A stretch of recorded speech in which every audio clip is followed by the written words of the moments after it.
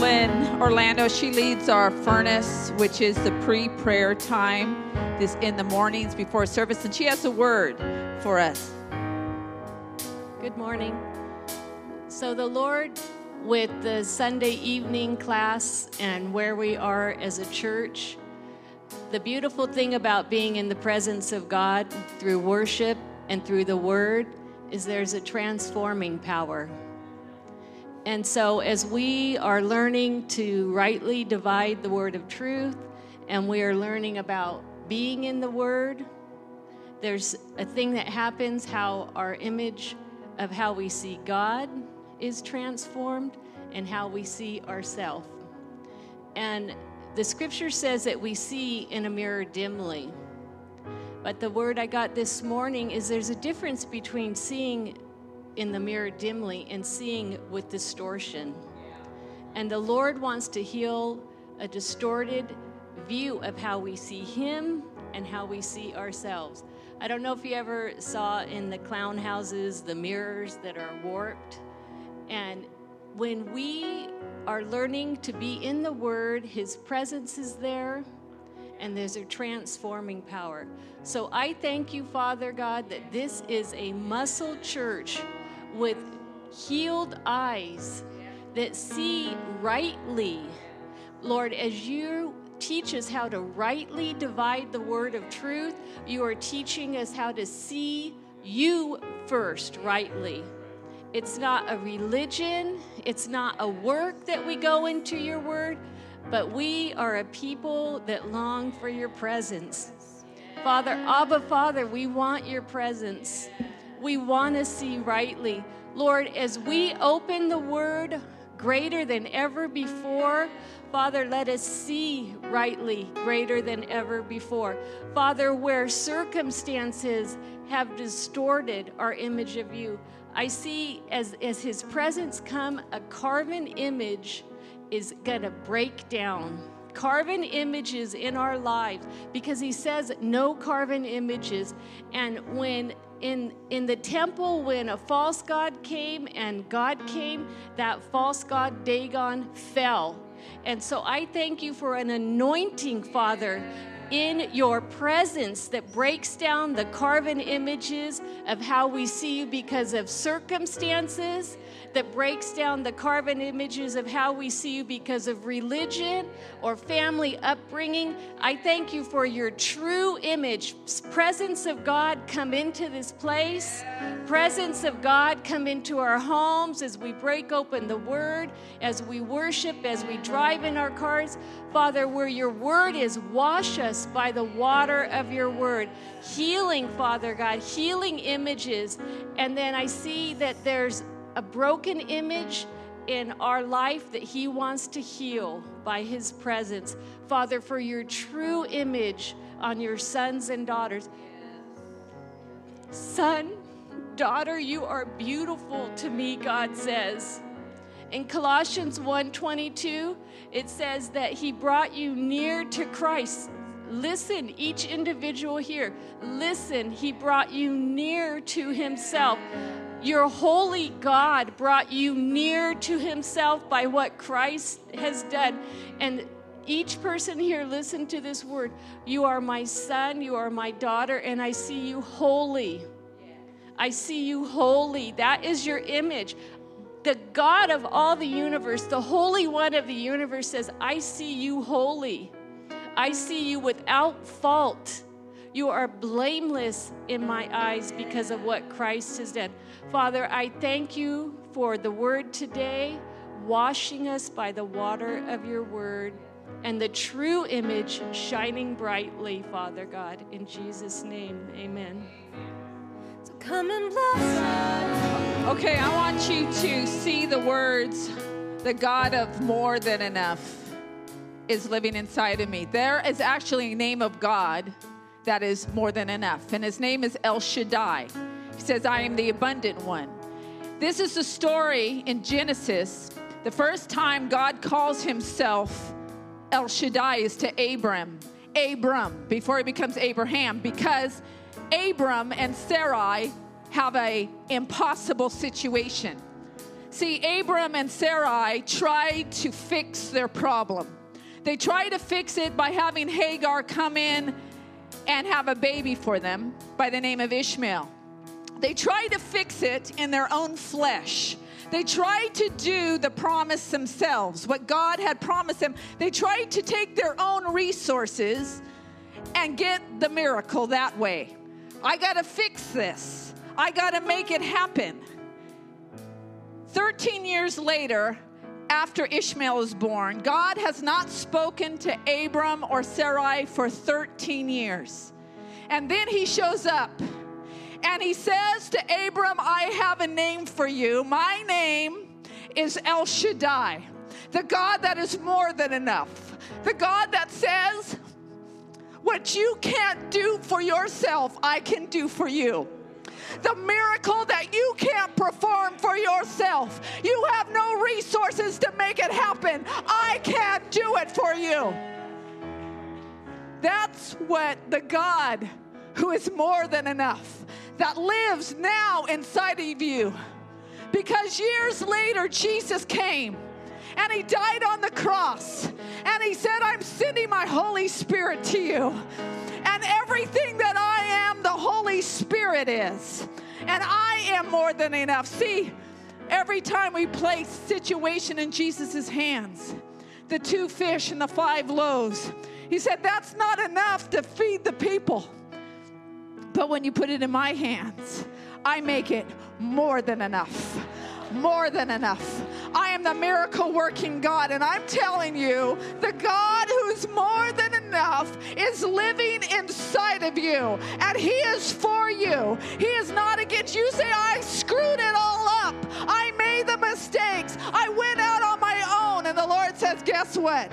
I can redeem it. I can fix it. You can't fix it. I can fix it. Why? Because I am more than enough. And I'm living inside of you. You know, some of you are going through something. I don't know who you are, but as Pastor Lynn was up here sharing that, the Lord spoke to me and said, open up. I left my Bible in my office. Open up her Bible and read Deuteronomy 26, verse 8. And it says, the Lord, listen to this, it's the Lord, the almighty, all-powerful God, okay, has brought us out of Egypt with a mighty hand, with an outstretched arm, and with great terror suffered by the Egyptians, with signs and wonders. He has brought us to this place that he has given us this land, a land flowing with milk and honey. Now, I want to just pray with you this morning. And who you're saying this morning, you know what? I need to speak this song. Put those words back up if you would, please. The God who is more than enough. How many of you need that this morning? Let me see your hands. Look around. Look around. You are not alone in this. God is for you. He's not against you. He's against your enemies. He's not against you. He's for you. And we're going to believe that God is able to do exceedingly abundantly above what we imagine or ask. Now, how many of you are asking for something pretty crazy? Okay. Turn to the person that has their hand up. Keep your hands up. Now, if you don't have your hand up, or even if you do, turn to the person next to you and tell them, God's going to do more than you can imagine or ask. Come on, speak it forth. God is going to do more than you can imagine or ask. God is able to do exceedingly abundantly above what we imagine or ask. Father God, we come before you right now that you are not a God that is intimidated by the impossible. You're not a God who is threatened by the impossible. You're not a God that is worried about the impossible, because you are supernatural, which means you are above nature. And God, we acknowledge that right now. I just speak over our lives. God, every single person that has raised a hand, you understand what they're going through. And Lord, we just speak faith into their situation.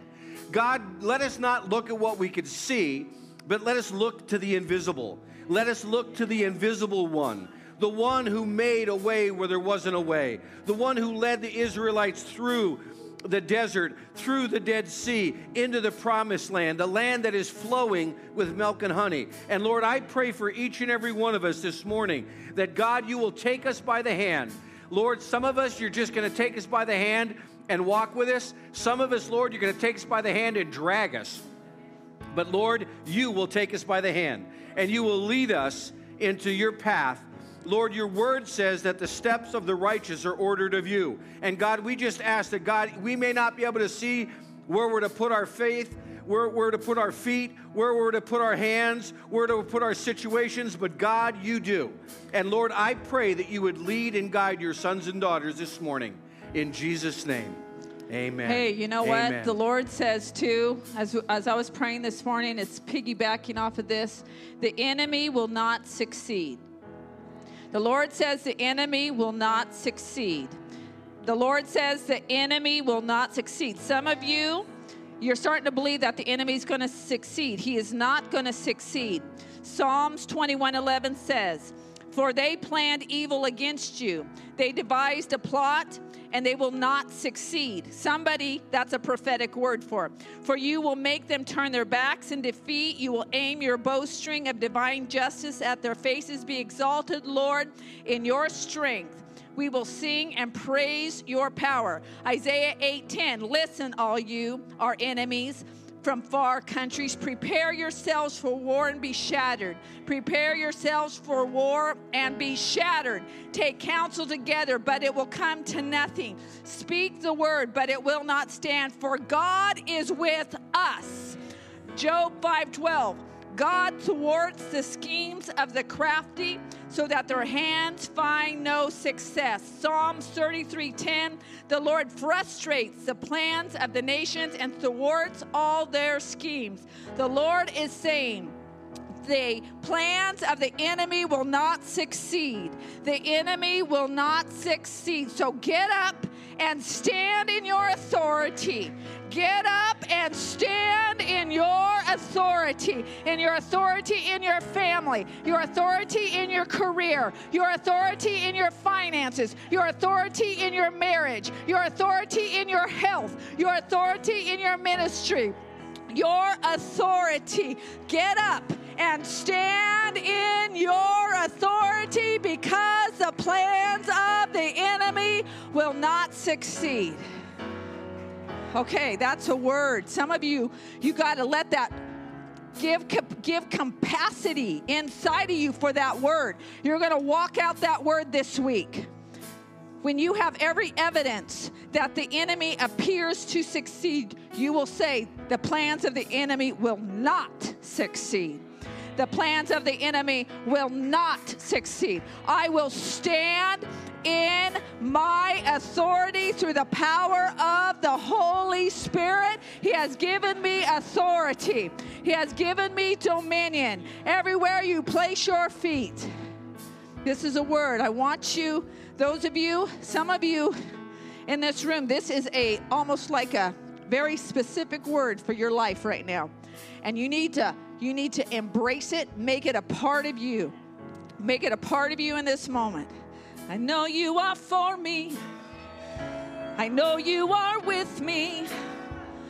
The God of more than enough is living inside of every one of you and me.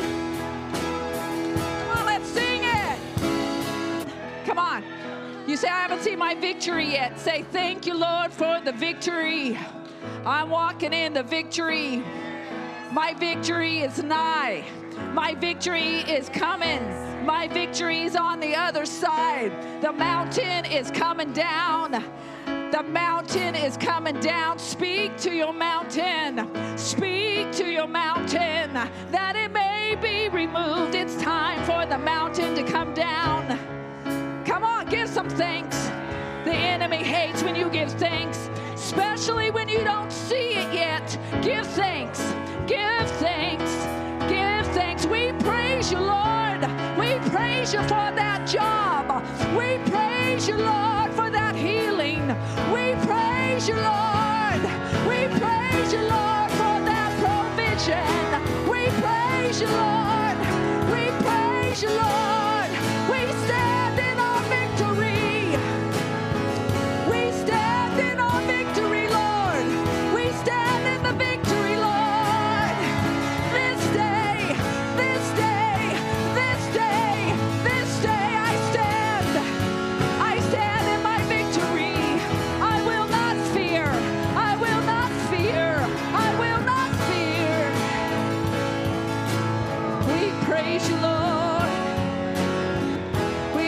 praise you, Lord. Come on, some of you. I can't do it for you. You got to do it. You got to give the enemy a black eye right now. Your news may have been bad this week. It's just the enemy with the smoke screen.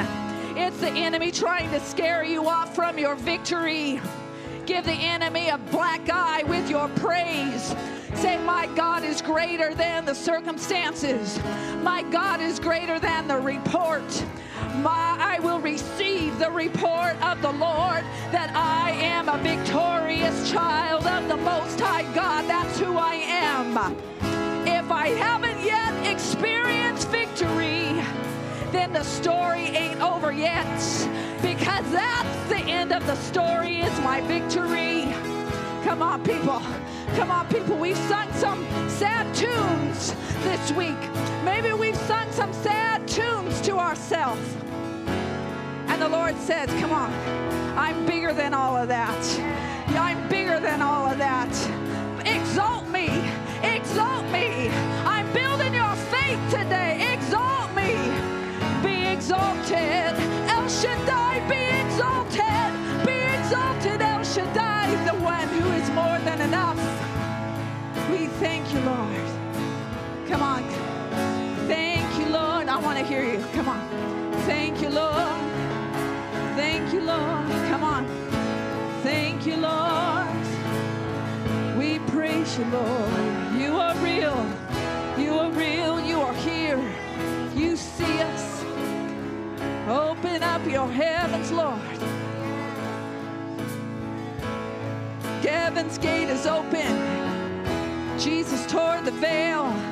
Just don't close your side. Open it up. Receive what he has. Lord, we receive what you have today. You're changing the minds of people right now. Even some of your enemies, the Lord is changing their minds, and they're not going to even know why. Their minds are changed. The Lord is going to give you favor. You thought that it was all signed off and done with. The Lord says, I'm going to give you favor, even with your enemies. Lord, we thank you, Lord. Come on, let's give us thanks. Give him thanks. Give him thanks. Hallelujah. Thank you, Jesus. It's not pretend land. It's real. Hallelujah. Hallelujah. Hallelujah. Thank you, Jesus. Thank you, Jesus. I know you are for me. I know you are with me. The God of more than enough is living inside me. I know you are for me. I know you are with me. The God of more than enough is living inside me. I know you are for me. I know you are with me. Yes, The Lord. God of more than enough Yes, is Lord. living inside me. Lord, we thank you, Father, for your word. We thank you, Lord, for your word. We receive your word. We believe your word. We believe what you say. We believe that you can do the impossible. We believe, Lord, that you can do a miracle in our life. In 2019, you are the miracle working God. We thank you, Lord, in your name. Amen. Hey, this morning we're going to continue on in our series of Who Switched the Price Tags. And I want to talk to you about this morning about whose image are you made in? Are you made in your image or are you made in God's image? And I believe that the view of how we look at ourselves affects not just us, but everyone around us. And it's interesting because I believe we're living in a culture that's really self-identity obsessed. You know, and I'm not a basher of technology, but, you know, part of it is, you know, when you're always doing this, you know, when it's all about you, you tend to lose the focus. It's not about you. let me tell you something. I hate to shatter your world. It's not all about you. I know, it's not about you. It's about what he wants to do through you to others. And I just want to thank Carolyn for ruining my sermon. Carolyn, where are you? Thanks. You just hit like points, scriptures, topics. I mean, I told Lynn, I leaned over to Lynn, I said, well, don't have to preach today. You guys get out of here at 11:55. It's only 10:55, so I'm going to preach anyway. All right. But I want to talk to you this morning about self-identity because I believe that one of the things that is so important to us is you need to know who you are and you need to know whose you are. You need to know that you're just not this blob that has just kind of worked its way and you're here, but God has created you in his image and likeness. And one of the things that is really concerning me is that we as individuals have been created in the image and likeness of God, and we have culture telling us, we have politics telling us, we have religion, yes, religion even telling us that you are not made in the image and likeness of God. And one of the things that is really interesting is, you know, there's a big difference between being religious and being Christian. You know that? Do you understand that? There's a lot of people that are religious but aren't really Christian, or maybe they're in the Christian religion, because they're not a Buddhist or they're not a Muslim or not a Taoist or not an atheist, but they have a form of godliness but deny the power. And one of the things that's interesting when you look at the contrast between what is religion and what is Christianity, religion is about following a form, following ritual. Christianity is about being in a relationship with a God that can speak to you at 9:30 on a Sunday morning about a situation you're going through. Christianity is about a God that is not some far-off distance God watching you and kind of like, whatever. But he's active, alive, and in your life.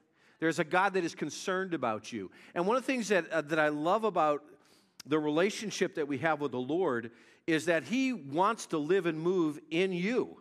Do you realize that?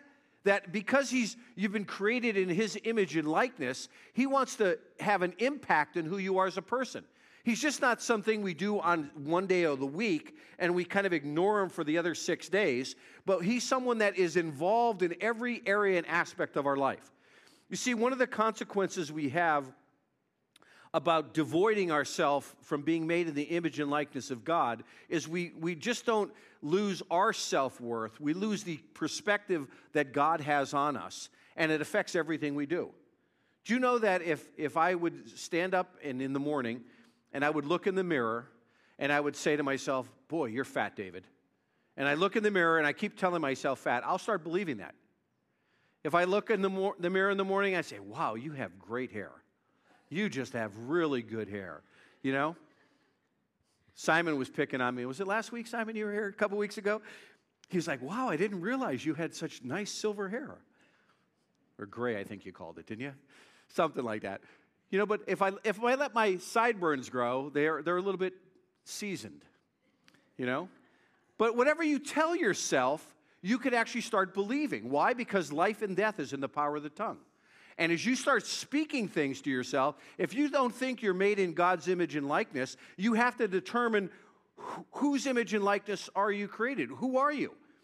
So some of the lies that we believe, our culture teaches us this: I am what I have. Therefore, you have to have certain nice things. You have to have a certain nice quantity. You know, I'm always amazed at people that have so much that they can't contain it in their home. They have to have single or multiple storage units to store all they have, but they still aren't happy in what they have. Amen or ouch?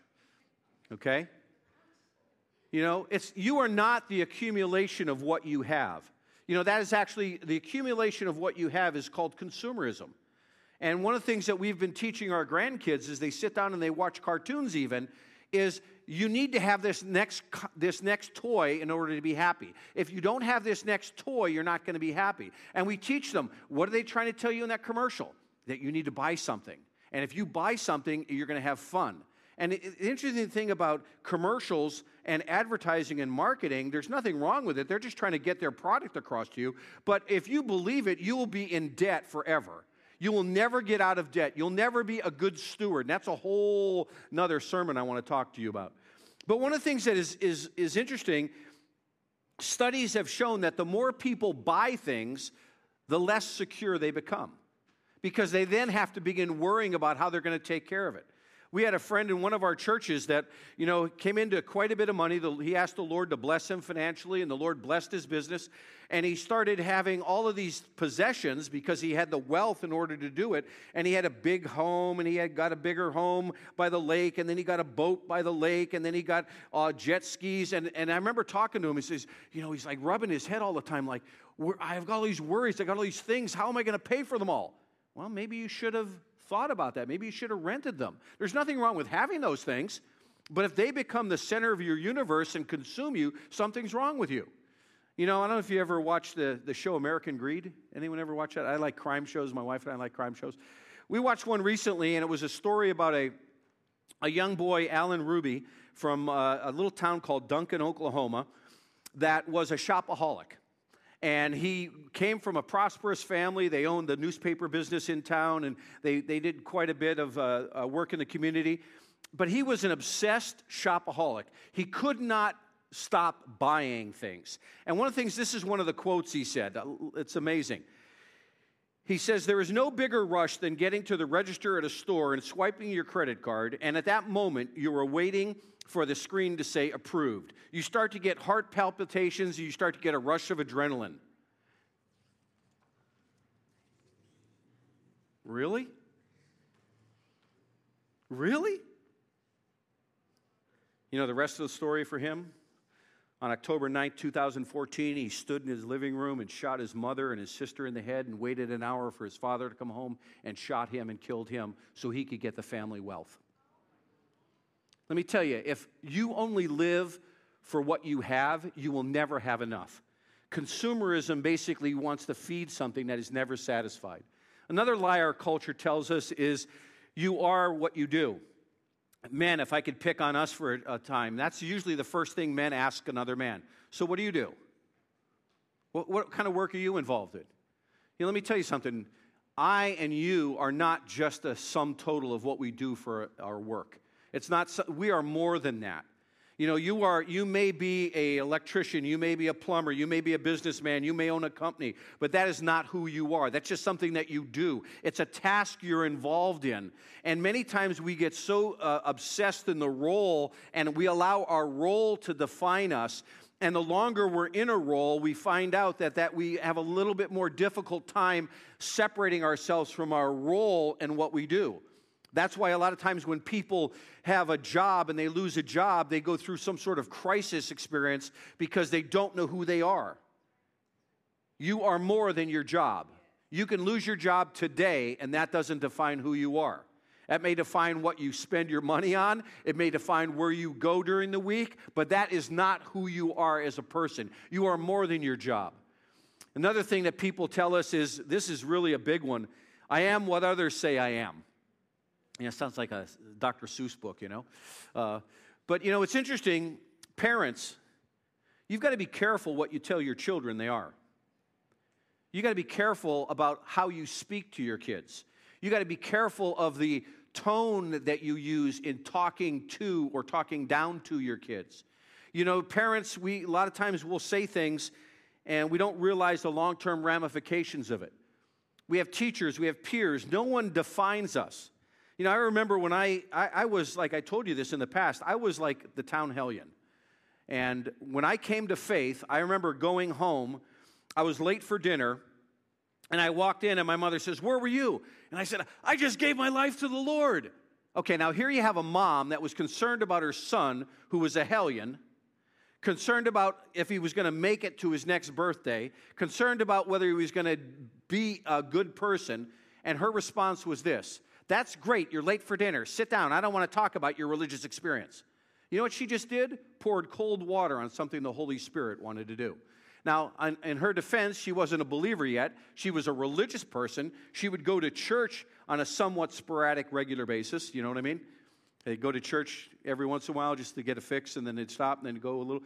You know, it wasn't until years later she actually came to a personal relationship with Jesus Christ that she said to me one day, I'm really sorry the way I treated you when you came to faith. You know, a lot of times our kids get excited about what God's doing, and we stand there and we pour cold water on them. And then when they're hellions down the road, we're wondering why. Well, because you nurture them. You speak life into them. You don't speak death over your children. You speak life to them. You know, teachers can do the same thing. I've had teachers tell me, you will never finish this grade. Oh, yeah? Well, you're long gone, and I'm still learning, you know? You see, you got to be careful what you allow people to speak into you. There is one that speaks into you, and that's the Lord. And a lot of times, you know, I'm not trying to tell you should disrespect your parents if you're youth. But, you know, parents, we've got to be careful we don't disrespect our children. We've got to be careful we don't speak something into them that we really don't want to see grow, but yet we keep speaking it to them, and then all of a sudden they turn into that, and we're like surprised. Why? Because life and death is in the power of the tongue. Here's another big one, you know, that we are basically created, and our past will dictate what we are to be. You know? And if you think of your past, some of us, this is what we look like. We're running from our past.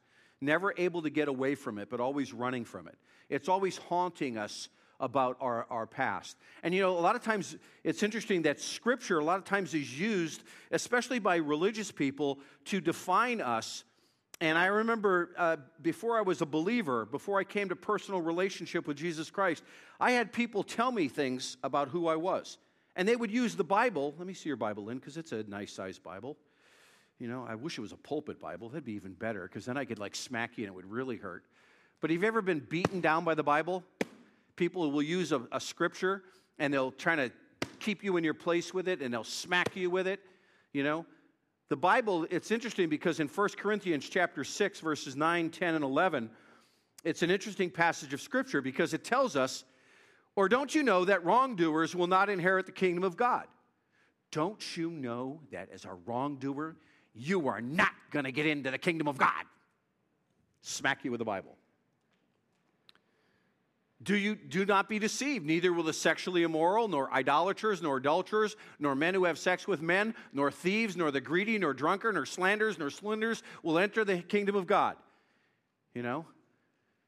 And we're just like, oh man, if I've done any of those things, I'm not going to get into heaven. Now, how many of you are guilty of at least one of those? Don't raise your hand. You know? We are more influenced by John Lennon and the lyrics of Imagine If There Was No Heaven than we hoping that there isn't a heaven, because we know that we've blown it and we are disqualified from entering into heaven. But thanks to God for His grace. Because, you know, if the Apostle Paul stopped there, that'd be pretty miserable. But look what he says in the very next verse, in verse 11. And that's what some of you were. How many of you were that? You can raise your hand to that. Past tense. You were that.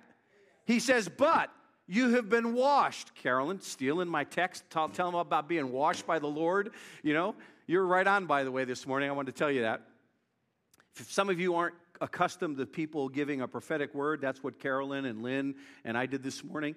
We were speaking forth something that God's Spirit was moving in a service, and it was confirmed by the consistency of the service, even the preaching of the word this morning. Carolyn, did you look at my notes? No. Lynn, did you look at my notes? No. But yet there's a consistent theme that God's trying to speak to us. He says, but you've been washed. You have been sanctified. You know what that means? That now means you are a holy person. You have been set apart. Sanctified means set apart. You've been justified in the name of the Lord Jesus Christ and by the Spirit of our God. Aren't you thankful for that? Aren't you thankful that your past doesn't dictate what your future is? Your past doesn't dictate what you're currently doing? You know, some of us, we did some pretty horrible things in our past, but the grace of God came in, and it transformed us, and it renewed us, and it cleansed us. The Apostle Paul was an amazing person because he was a very religious person. And if you study, you know, you come to our Bible study class, we're going to teach you how to study the Word. But one of the things that Paul says, he says, you know, I lived a life as religious. I was as religious as they can be. I came from the tribe of Benjamin. I was a Jew of Jews. I had everything going for me. But one thing, he didn't know God. He didn't know the Lord. He knew a form. He had a religion. But then he says, then he came into the light. He had an encounter with Jesus Christ. He was knocked off his stallion, laid on the road. The presence of God surrounded him. And he says, no, who are you, Lord? Now, can you imagine this? I am Jesus who you persecute. Oh, man, I am really in deep doo-doo right now. You know? And basically, he comes to faith. He comes to saving faith. And then he says this, therefore, if anyone is in Christ, this is a guy that wasn't in Christ but was religious. He says, therefore, if anyone is in Christ, they're a new creation. The old is come, or the new creation has come. The old is gone. The new is here. He also said in Ephesians chapter 4, verse 24, and we put on a new self, created to be like God in true righteousness and holiness. And then a parallel book to Ephesians, the book of Colossians, he says, and we have put on a new self, which is being renewed in the knowledge, I love this, in the knowledge of the image of our Creator. You see, God wants us to be transformed by knowing Christ and Him knowing who we are. We then can walk in a new relationship with Him. You know, there's a French philosopher, Pascal Bruckner, said that being guided only by the lantern of our own understanding, the individual loses all assurance of a place, an order, and a definition of who they truly are. What he's basically saying, if you only judge yourself by what you tell yourself you are, you're going to a dead-end street. And the truth of the matter is, Scripture tells us in 2 Corinthians 5:16, we know we never regard someone from a worldly point of view. That includes you. Do you realize that? You are not to evaluate yourself on what the world tells you. The litmus test, the principle that we base everything on, everything that we judge ourselves by, has to be on God's Word. It is a standard by which we live our life. And if you're not interpreting the Word of God for who you are, not from a worldly point of view like 2 Corinthians says, but if you're not viewing yourself the way God views you, you have a distorted self-image. And God wants to get you into alignment of what He thinks about you. You know, we do not live, you know, this is one of the problems I have. I don't know if anyone's in any AA, NA, SA, whatever they're calling them, but some of these programs where they keep telling you, hi, my name's David, I'm an alcoholic. Hi, my name's David, I'm a sex addict. Hi, my name's David, I'm a narcotics. You know, I don't appreciate those because that's not who I am. That's who you might have been. But when you keep saying it over and over, you start believing it. And I understand the power of addiction, but I also understand the power of the cross to break addiction, that Jesus can set us free. You know, we talk about July 4th being Independence Day. Some of us need to have independence from our past. We need to be set free, and that's where the power of the gospel comes in. How do I know that? Because Scripture tells us this. In Genesis chapter 1, verse 26, the first place in Scripture, we see the triune nature of God demonstrated. What I mean by that, we see God represented as God the Father, God the Son, and God the Holy Spirit. He says, and then God said, let us make man in our image, referring to the image of God the Father, in the image of Jesus Christ, in the image of the Holy Spirit.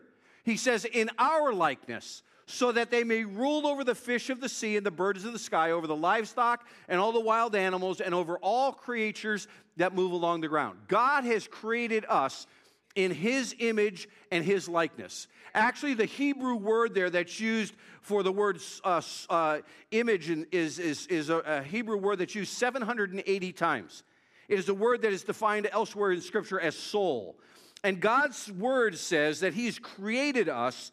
He's created our soul. In the New Testament, they use the word psyche, which is where you get psychology, the study of the division of our body and our mind and who we are as a person.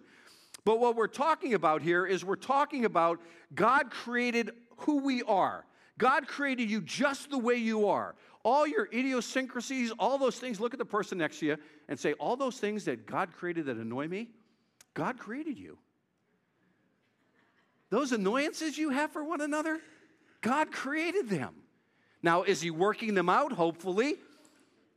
Maybe He's working them out, and the annoyances, the things that annoy you are the very characteristics you have, and you see them mirrored in someone else, and they really bother you. That's what my wife tells me. David, the things that annoy you and me are your fault. I'm like, yeah, you're right, they are. I'm OCD and I can't stand this or I can't stand that. And then the same thing in her. The things that annoy her about me are usually something the Lord's trying to work out in her. You see, we are created in God's image and likeness. And what it talks about here is he says, first of all, you're created in my image. That talks about who we are. An image of something, if I would draw an image here, if we're playing, what's that, Pictionary, I draw something, you have to identify it. If I did that this morning, we'd be here till like 6 o'clock because I'm a horrible drawer. But an image represents something. Whose image are you made in? Whose image are you created in? Your free will, your emotions, your consciousness, all of that is created in the image and likeness of God. And you are not a physical being. You are contained in a physical body, but you are first and foremost a spirit being. You are a spirit man or a spirit woman. You are spiritual in nature. If you have a relationship with the Lord, you're created in His image. God is spirit, right? He doesn't have a physical body. The physical body that He sent was through His Son, Jesus Christ. We see that at the water baptism. We see the heavens open up, a sound from heaven saying, "This is my beloved Son in whom I'm well pleased." You see the Spirit of God coming down in the form of a dove, and you see Jesus standing there. It's the same thing here. He's talking about the image of God. And then he says, not only are you created in my image, I love this, you're created in my likeness. Do you know that God's power flows through us? That we are made in the likeness of God in an inward way that you and I, we can attain holiness like Jesus had. We can attain the righteousness of God. Why? Because we're made in His image. We have the capacity for that. Do we fully embrace that? Some of us yes, some of us no. But it doesn't mean that we shouldn't strive for it. God wants us to be in Him and in Him, and He is in us. How do I know that? Look at Colossians chapter 1. It says, "And the Son is the image of the invisible God, the firstborn over all creation." God's Son, Jesus, had all the qualities, attributes, and everything that God the Father had embodied in a human body. Then He says, I will never leave you. I'll never forsake you. I'm going to go to heaven, but I'm going to send you the Holy Spirit who will always be with you. Aren't you glad you have the Holy Spirit with you? That you don't have to go to one location to meet God, run over here, and I can only meet God here because this is where Jesus was, and He was in a physical place, in a physical location. But He says when the Spirit comes, He will lead you and guide you into all truth, including truth about yourself, including truth that you have been created in the image and likeness of God. And over the course of our lives, one of the things that we are constantly being molded and shaped into is in the image of Jesus. That's why when we come together, that's why Scripture says, hey, don't forsake the assembling of yourselves together as the custom of some, but come together as a body. Why? Because iron sharpens iron. And we grow in our faith. We develop an understanding of who God is. Why? When we come together, something happens in the spirit realm. My spirit bears witness with your spirit, and as a result of that, we grow closer to one another and closer to the Lord. You see, Jesus was the firstborn of all creation. Is He the lastborn? No. He was the firstborn. And one of the things that is interesting, when we only identify ourselves by what our culture says or by what we do or by what we have or by what others say, we fall very short of what God's perspective of us is. There's a Canadian psychologist, his name is David Brenner. I've read part of his book. I haven't read the whole book. It's called The Gift of Being Yourself. And he talks about in this book about how we define ourselves by our job, our finances, our status, by our grades if we're in school. He defines all these things, and he says we use all these criteria to define ourselves. And then he goes on and he says, but what happens when we experience failure? What happens when you lose favor? What happens when you lose a job? What happens when you get burned out on your job because you're working too many hours because you're trying to prove yourself that you are important because of your position? He says, what happens when we get into a situation where we're no longer in a stable place? Then if you define yourself by these other things, you're never satisfied. There's always something rocking in the relationship. And he goes on later in his book and he says this is really interesting. He says, an identity that is grounded in God would mean that when we think of who we are, the first thing that would come to our mind is our status as someone who is deeply loved by God. You see, when you understand that you have been fearfully and wonderfully made, when you understand that you're made in the image and likeness of God, when you understand that God is not this God up there waiting for you to do something wrong to pound you into submission, but He's a loving, compassionate God, it changes the way you view yourself. Do you know when you come into contact with someone that you know loves you, you don't have to be guarded, you know? But if you're walking down the street late at night and some big guy steps out in front of you, every fiber of your being goes into defense mode. And that's the way some of us view God. That He's up there just waiting to pound on us, when the truth of the matter is He is a good God that loves you very immensely. He is a good God that cares for you. And when you walk in the knowledge of His love, it changes your perspective, not just of God, but of yourself. Here's a passage of Scripture I want us to look at. This is probably one of the most profound passages to help us understand the way God sees us and the way we look at ourselves. So how does God see you? Look at the book of Ephesians chapter 1, starting at verse 3. It says, "Blessed be the God and Father of our Lord Jesus Christ, who has blessed us." Wow. The Lord Jesus Christ, God the Father, has blessed us in Jesus Christ with every spiritual blessing in the heavenly realms. Do you know that God wants to bless you with every spiritual blessing that is in heaven? Do you know that? 3 of you. The rest of us we're working on. God wants, do you realize that? God wants you to walk a blessed life. What is a blessed life? A favored life. A blessed life is the presence of God coming into your situation despite the circumstances and knowing that God is with me. Didn't we sing that this morning? You know, are we really what Charles Wesley said? Christians are actually liars? Do you know Charles Wesley said that? He says, because we sing songs, but we don't really mean them. Didn't we just sing, He is more than enough? Didn't we just sing that He is for me, He's not against me? Didn't we just sing about the goodness of God, but yet we don't really believe it? Because we've got to get from up here to down here.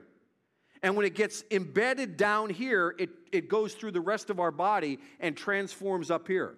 Then he says this, "For He chose us in Him before the foundation of the world to be holy and blameless in His presence."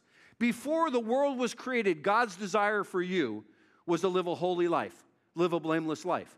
Now, your past may have taken you on a course that you got derailed, you got sidetracked, but Paul said you've already been washed. The same author of Ephesians wrote Corinthians, and we've been washed, we've been cleansed. That is no longer who we are if we're in Christ. He says as a result of that, we can walk blameless in His presence. In love, I love this, He predestined us to be adopted as His sons through Christ Jesus, according to the good pleasure of His will, to the praise of His glorious grace, which He has freely given to us in the Beloved One. Do you realize you're adopted? You know what an adoption is? An adoption is someone outside of your biological family of origin that embraces you as part of their own. So if you have been adopted, I don't know how many of you have been legally adopted by in a courtroom situation, but if you would go through the legal adoption process, you renounce any other family and you're now brought into a new family. God has adopted each and every one of us. You know what that means? That means that He loved you enough to include you in His family. He loved you enough to embrace you and bring you part of who He is. And then it says in verse 7, "In Him we have redemption through His blood, the forgiveness of our trespasses, according to the riches of His grace that He lavished on us." What does lavish on you mean? All grandparents know what that verse means, right? Because as a grandparent, there is no in your definition when you're talking to your grandkids. Parents, they get upset. Grandparents, you just forget. Why? Because you're pouring out. Like our kids are out in the yard today. They're going to come in. They're going to be drenched. That's what God does. He just pours out. He lavishes upon us all of His goodness, all of His wisdom, all of His understanding. And then in verse 9 he says, and he has made known to us the mystery of his will according to his good pleasure. Do you know God's desire is to allow you to understand the mystery of his will? So many times people want to know what the will of God is for their life. Ephesians tells us God wants to give that to you. He wants you to understand what the mystery of his will is. And he says not only that, he says, look what it says in verse 10. And as a plan for the fullness of time to bring all things in heaven and earth together in Christ. So he is bringing heaven and earth together. That's why we talk about an open heaven. We talk about God's presence coming in. Because God is bringing all the truth of heaven into the truth of where we're living in earth. And they're merged together. And he says, as a result of that, one of the things that we have is we have wisdom and understanding of what God's plan is. And then in verse 11 he says, and in him, I love this, we are chosen as God's own. Remember Toy Story? Big claw coming down, and the little guy's jumping around. Choose me, choose me, choose me. God has chosen you. He chose you before you chose him. You think, well, I chose the Lord. I chose to follow. No, the Lord chose you before you were born. He put a mark on you. He put his hand upon you. You may never even have noticed it, but God was working through people and situations and circumstances to get you to a point where you could say, oh, I surrender all. I don't know how I do it, Lord. I can't do it. If you're not with me, Lord, I can't do it. And he goes, oy vey, I've been waiting for you from the time you were born. What is wrong? Some of you, you're not too bright. You're not the sharpest knife in the drawer, but you're not the dullest. But I tell you what, the Lord has still got his hand on you. And he had his hand on you before you thought about it. And his truth is this about God. He predestined us according to his plan, and I love this, who works out some things. Is that the way we read it? You know, we read, oh, God only works out some things. Some things I have to take care of because I am in control. No, you're not. I hate to tell you, you're not in control of your destiny. He is. You're called to be obedient. You're called to surrender to him. You're called to say, Lord, not my will, but yours be done. He says he works out everything by the counsel of his will in order that we, who are the first to hope in Christ, would be the praise of his glory, and in him, having heard and believed the word of truth. You see, there's a difference between hearing and believing. I know a lot of people that have heard the gospel that don't believe it. I've sat around people that could parse the original language, and they could tell you what the word meant in the Greek and the Hebrew and the Aramaic, and they could tell you where the geographic location of where this was written, and they could tell you all the arguments, but they don't believe. You see, there is something about believing. Believing is incorporating that into who you are as a person. And he says this, they believe the word of truth. What is the word of truth? The gospel of your salvation. You were sealed with the promise of the Holy Spirit. I love that. The Holy Spirit sealed us. We're hermetically sealed by the power and the anointing of the Holy Spirit to do the will of God. Aren't you glad that he seals you? And when he seals you, nothing can get in there unless you break the seal. But God sealed us by the power of his Holy Spirit, who is the pledge of our inheritance. Man, I've got an inheritance. I've got an inheritance. Do you have an inheritance? Aren't you glad you've been adopted into his family? Remember the first part of this verse? We're adopted into his family, and as a result of that, we have an inheritance. When? Until the day of redemption of those who are God's possession, to the praise of his glory. Wow, Paul writes this passage, and he's addressing a church that's living in a pagan culture. He's addressing a church that was living in where there was a temple of Diana or Artemis. It was a pagan goddess, a sexual pagan goddess temple in the town. And he says, you have been sealed, protected from all of that garbage around you. Don't let the culture tell you who you are. Let me tell you who you are. Let me tell you the promises I've made. Let me tell you that you are pure, you're blameless, you're forgiven. You can have all the wisdom of God. That's who God says we are. But you know the thing we do? We place obstacles in front of ourselves. We place these huge boulders that block us from walking the plan and purpose God has for us. And a lot of those things are self-imposed because we think we have to figure it out. We don't want to surrender to the Lord. We don't want to yield it over to the Lord and trust him. And one of the problems is that when you have these false belief systems, it really jacks up your understanding of the Word. That's why it's so important. That's why I wanted to teach this class on how to study the Bible.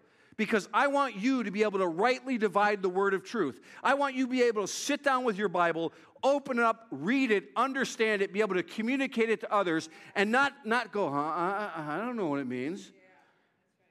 Do you know the Spirit of God lives in the written word? And that Spirit of God wants to dwell and live in you. He wants you to be transformed by the renewing of your mind. He wants the Word to get in you and you get in the Word. There's this symbiotic relationship between you and God's Word where you're connected to one another and you're grown into one another so that when you're pressured with life, you don't fall back onto your old way of thinking, but you have a transformation of your mind and you say, oh man, all things work together for the good of those that love God. Well, this is an exception to that because all things. The word there in the original language is pan. It means everything, all encompassed.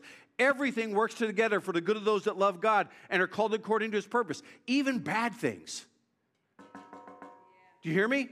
Even bad things that happen to us work together if we're called according to His purpose. And one of the things that God wants to do is He wants to come in and allow you to walk in His light.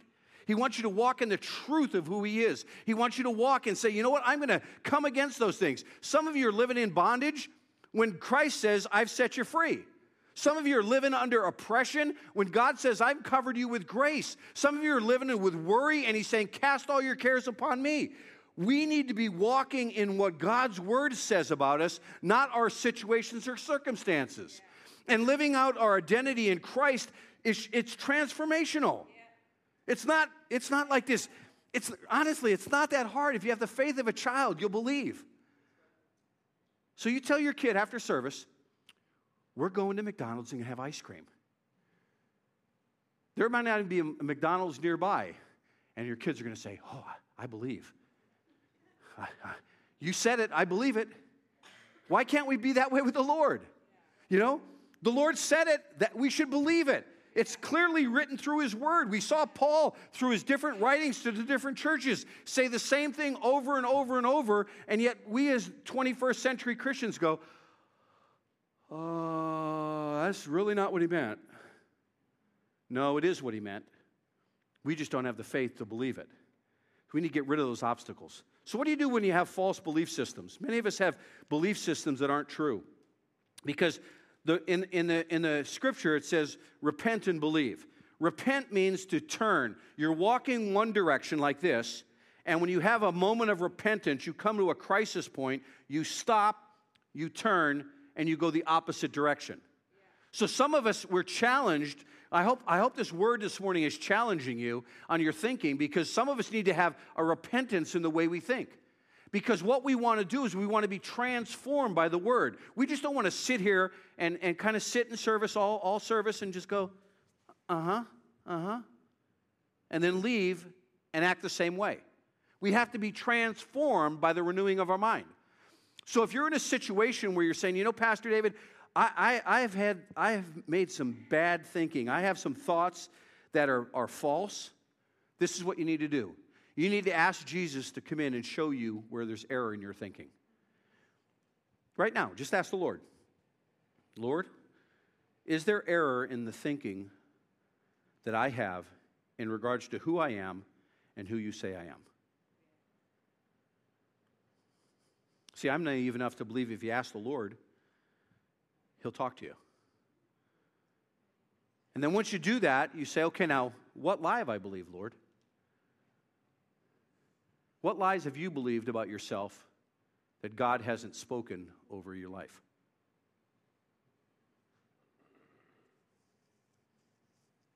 You got it? Now renounce it. Say, Lord, I stop believing that lie. I stop believing that lie of who I say I am, because I want to believe who you say that I am. That I come to you right now, Lord, this morning, and I just say, Lord, take that stinking thinking out of my brain and put the Word of God in. Let me see where you are in this situation. And then, Lord, help me. And this is what we do. The third thing is we declare it. We believe it. We say, Lord, and we speak it. Lord, I speak right now that my mind would be transformed by your Word. That my mind would be transformed, that some of my thoughts, some of the things I've been saying about who I am that aren't in alignment with your word, Lord, I'll stop right now. And that, Lord, we will be replacing those things that we once thought were truth, but you exposed them as error, that we will no longer allow those to dictate who we are. Now, that seems really simple, right? But that's all we have to do. And now you have to start to walk in it. And you have to walk in it. You know, walk in the situation that God's given you. Because according to 2 Corinthians chapter 10, it says, though we walk in the flesh, we're not waging war to the flesh. But the weapons of our warfare are not of flesh, but are of divine power to destroy strongholds, to destroy arguments and every lofty opinion raised up against the knowledge of God, and taking every thought captive to obey Christ. So when we're looking at this, what we are called to do, we're called to wage war. What does that mean? We're going to fight with every ounce of our being. As a parent, if someone tried to pull your son or daughter out of your arms when they were a little kid, you would fight with every ounce of being to protect that child. Let me tell you, God wants us to fight a war, not in the flesh, but in the spirit. And he says what we will do, we will tear down strongholds. What is a stronghold? A stronghold is a fortified prison. Some of us, our minds have been locked up with bad thinking for so long, we can't even get truth in there. And when we hear truth, we're like, that's a lie. Why? Because we've listened to our culture for so long. We've stopped listening to the Word. Well, I know the Bible says this, but anytime you do that, you are diminishing the power of the gospel to have control in your situation. And what he says is we will destroy strongholds, destroy arguments. He says, and destruction basically means to raise them, to just flatten them, to pull in with a bulldozer and just crush them. And take every thought captive. He says we're going to take our arguments that are having. What are arguments? Well, I know God's word says this, but this is what I'm experiencing. So I'll let my experience supersede the truth of God's word. I mean, we don't say that out loud, but that's what we do, right? Sometimes we do say it out loud. We start believing it. And God says, I want to just destroy all that. I want to have that opinion that person has about who I am, that whatever it is. And he goes in, he says, even those lofty opinions. Well, actually, the Bible doesn't mean that. It means this. Well, if you rightly divide it for yourself, you'll understand what it means. And God's word says he wants to take every thought captive. Do you hear me? Not some thoughts of who you are, but every thought. Some of us, we need to go back and erase the tapes of what our parents said to us, erase the tapes of what we've said about ourselves, erase the tapes of what teachers have said about us, erase the tapes of what family members have said about us, and we need to reprogram ourselves to hear the word of God. Because you know what God's word says about us? It says amazing things. You know? Do you think about viewing yourself the way God views you? You know? Think about it. I'm going to go through 460 verses in Scripture. Only kidding. 2 or 3 people are laughing. The rest are going, he's serious. Listen to what Scripture says, who you are. You're a child of God, Galatians 3:26. So in Christ Jesus, you are all children of God through faith. Aren't you glad you're God's child? Aren't you glad you can say, I'm a child of the Most High God? That you may be an orphaned as a family. You may not know your biological family. Your biological family may have rejected you because of your faith, but you are a child of God. Not only are you a child of God, Scripture says this. He says you are also, I love this, you are Jesus' friend. You know, some of us, we think Jesus is just waiting for us to do something wrong, smack us down, you know. But it says, you are no longer call yourself servants because a servant does not know the master's business. Instead, I have called you friends, for everything I learned from the Father, I love this, I have made known to you. Do you know that God the Father has vast wisdom? Jesus came to earth and walked the earth, and he says, I will give you the Holy Spirit who will lead you and guide you into all truth. Do you know God wants to download all the wisdom of God the Father through the Holy Spirit to you? Do you realize that? As a friend, you know, as I have friends, and friends know a lot about me. Why? Because we've spent time together. And the longer you spend time with Jesus, the more closeness you're going to have to him, the more intimacy you're going to have with him. And he wants to just pour his friendship and his love into you. Not only that, we've already read it in 2 Corinthians 5:17. You're a whole new person. The old things pass away. What you used to be is what you used to be. What you are right now, you're a new creation. Basically, it's talking about a substantive change in who you are as a person. God's word declares to you that you are a completely new person in Christ Jesus. You may look the same, but I'll tell you what, on the inside, you've all been renewed. You've been transformed. You've been cleansed. You've been washed. You've been set free. All of those things that God's words declare is what's happening. And you know why? Because God's Spirit is living in you. The Spirit of the living God who transformed, the same Spirit, the Ruah in the Old Testament, the Pneuma in the New Testament, is the same Spirit of God that wants to dwell in you. And when He dwells in you, He cannot help but transform you. You know, He's the ultimate interior decorator. He gets inside of you and He transforms you from the inside to the out. And the old things, that's why the old passes away, because you have the Spirit of God. He says, don't you know your body is the temple of the Holy Spirit? The original word there for temple is the word naos. It is a word that defines the Holy of Holies. It's the place where the Spirit of the living God dwelt. He says, don't you know your body is the temple of the Spirit of God? He dwells and lives in you. Now, if the Spirit of God lives in you, He's going to transform you, right?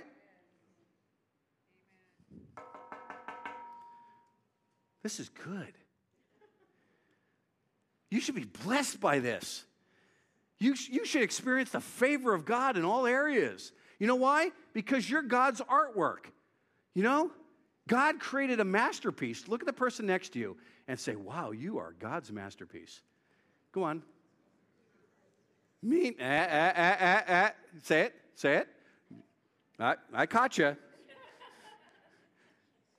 Do you know that God created you as a piece of artwork? You know, the beauty of artwork is no two pieces are the same. God's design, He created in you this incredible thing. Look, He says, aren't you God's handiwork? Created in Christ Jesus to do good works? Do you know you have been created to do good works?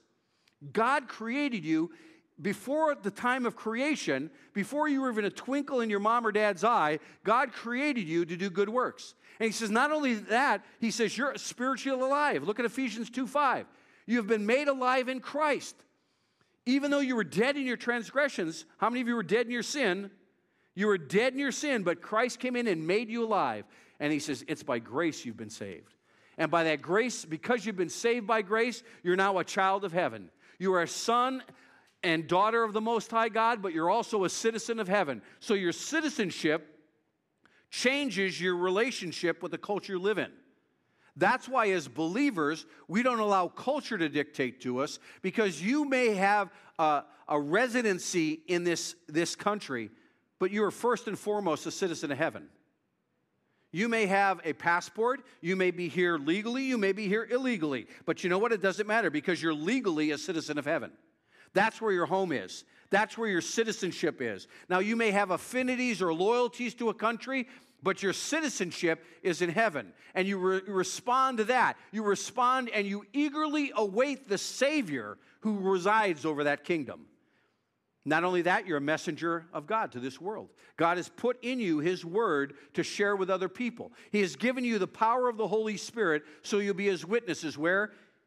In Morgan Hill, in San Martin, and Gilroy, and South San Jose, and California, and the United States, and to the ends of the world. God is putting His word in you so that you become a messenger for Him. You become a voice of God to the people around you. And as a result of that, when you become a voice of the people of word of God to people around you, then you become a disciple maker. You become someone who says, you know what? I've experienced Christ. I know who He is living in me. Then I can communicate to other people what it means to be a follower of Christ. That's why the Great Commission in Matthew chapter 28, verse 19 says, go and therefore make disciples. Why? Because you have already experienced it. You have been trained up in the ways of the Lord, and you become a discipler. And here's something else. I love this verse in Scripture in Matthew chapter 5, verse 13. You know, we are salt to the world. Do you ever get salt in a cut? Really enjoyable. You know? Maybe you have a little cut in your foot, and you go to the beach, and all of a sudden you're in the water, and the salt water hits it, and it's like, ugh. To the world around us that does not know Christ, we're an offense. And don't take it personal. It's just your citizenship. You're going to offend people just by the fact that you're a believer. And the funny thing is, the people that may have been your closest friends, as soon as you come to faith, they're going to pick you apart because they don't like your citizenship. They don't like your allegiance. They don't like your alliances that you've now made with the Lord. They don't like the fact that you are now salt, exposing some of the things in their life, sometimes not even by saying it, but just by being who you are. I mean, I've had friends that when I came to faith just turned away and didn't want anything to do with me anymore. I had family members that they were fine when I was this hellion, but once I became religious, once I came to faith, they didn't want anything to do with me. Why? Because we're salt. And salt has two characteristics. It preserves, but it also stings when it gets into a cut. And one of the things that we're called to be is we're called to preserve our culture, but also to address some of the issues in it. That's why we're doing this whole series. Because I don't want you to believe the lies our culture is telling us. Because there is a whole bunch of garbage out there right now that our culture is telling us who we are and what we aren't, when the truth of God's word is being silenced. And God wants you to know this. You are the light of the world. Worship team, come on up. Matthew says that we are the light of the world, and a light is not to be hid under a bushel, but a light is to be exposed and to be put in a high place so it can show forth its light to everything around it. And here's one of the amazing things about God's working in us. When you and I are walking as light, when you and I are walking in the truth of God's word, we actually dispel darkness. Pastor Lynn talked about this last week. We become something that by the very virtue of who we are, by the virtue of Christ in us, there's something about us that just shines forth. I don't know if you ever walked up to someone and you're having a conversation with them and all of a sudden it's like, are you a believer? Yeah, I am. Why? Well, there's just something about you. Your presence is just illuminating. You know, when they walk into the room, it's just there's something about them. You know what it is? It's the presence of the Spirit in them. And one of the things that God wants you and I to be is people that go into a culture and don't allow the culture to snuff out our light. Don't allow the culture to snuff out who we are. Don't allow the culture to snuff out who God said you are. We need to be powerful men and women. That's why we will be always people of the Word. You're not going to come to this church and hear a 5-minute sermon with one scripture verse and then everything else. We're going to pack you full of the Word. I want you walking out like Jabba the Hutt, full of God's Word. I want you to waddle out of here so much that you're like, wow, my brain hurts because he's been preaching all these scripture verses. I'm not used to reading that many verses in a week, and he packed it all in a 50-minute sermon. I want you to be people who rightly divide the word of truth. I want you to be strong. I want you to be fed on steak, not on milk. There's a lot of places you can get milk, but I tell you what, we're going to be a steakhouse. We're going to be a place that gives you, and if you're vegan, we're going to serve you the best, highest protein tofu you could imagine. We're going to pack you full so that you're going to get your protein fix because we want you to be strong in the Word. Amen? Father God, I thank you that we can come to you this morning as men and women of faith. And I pray that, God, we would no longer listen to what the world tells us, no longer listen to what we have told ourselves, but, God, we would become men and women of your word. I pray that, God, we would see that we are more than conquerors in Christ Jesus. I pray that, God, we can say that, God, we are sons and daughters of the Most High God. I thank you that, Lord, we can walk in the assurance of knowing that you are with us. You don't abandon us, you don't forsake us, but you are always with us. I thank you, God, that we are called citizens of heaven. I thank you, God, that we are your friends. I thank you that we are children of yours. I thank you, God, that we are new creations in you. I thank you, God, that you've given us your Holy Spirit and you've filled us with all of the wisdom of heaven. And God, I pray that that would just flow from us as sons and daughters, God, that we would demonstrate the love of God the Father to everybody we come in contact with. And Lord, I pray that we would just walk in the truth of who we are. In Christ's name we ask. Amen. We have prayer teams available if you would like prayer after service on both sides here. Some of you, while we were just praying here, and quit trying to fit in to the world. You don't fit. Quit trying to fit into the world. You have a place. You have a place, and your place is in the kingdom of God. And so quit trying to fit in. Some of you walking out of this door, you try to fit in. You're going to go to some barbecues. You're going to try to fit into family members that are not serving God, and they're talking a little foul, using a little. Come on, quit trying to fit in with them. Shine your light. Bring the life. Bring the life to them. Bring the life to them, okay? I'm going to pray over you. Some of you are going to be traveling, vacation. I know this is a big vacation week. I'm going to pray protection over you as you drive. And just as Pastor David said, you are called to be a light bearer. You are called to be salt to wherever God is placing you. So don't try to fit in. Be salt. Let's bow our heads. Father, we commit to bear your image. We commit to be your children. This world doesn't need more death bearers. They need light bearers. Lord, they don't need people who have agreement with their despair.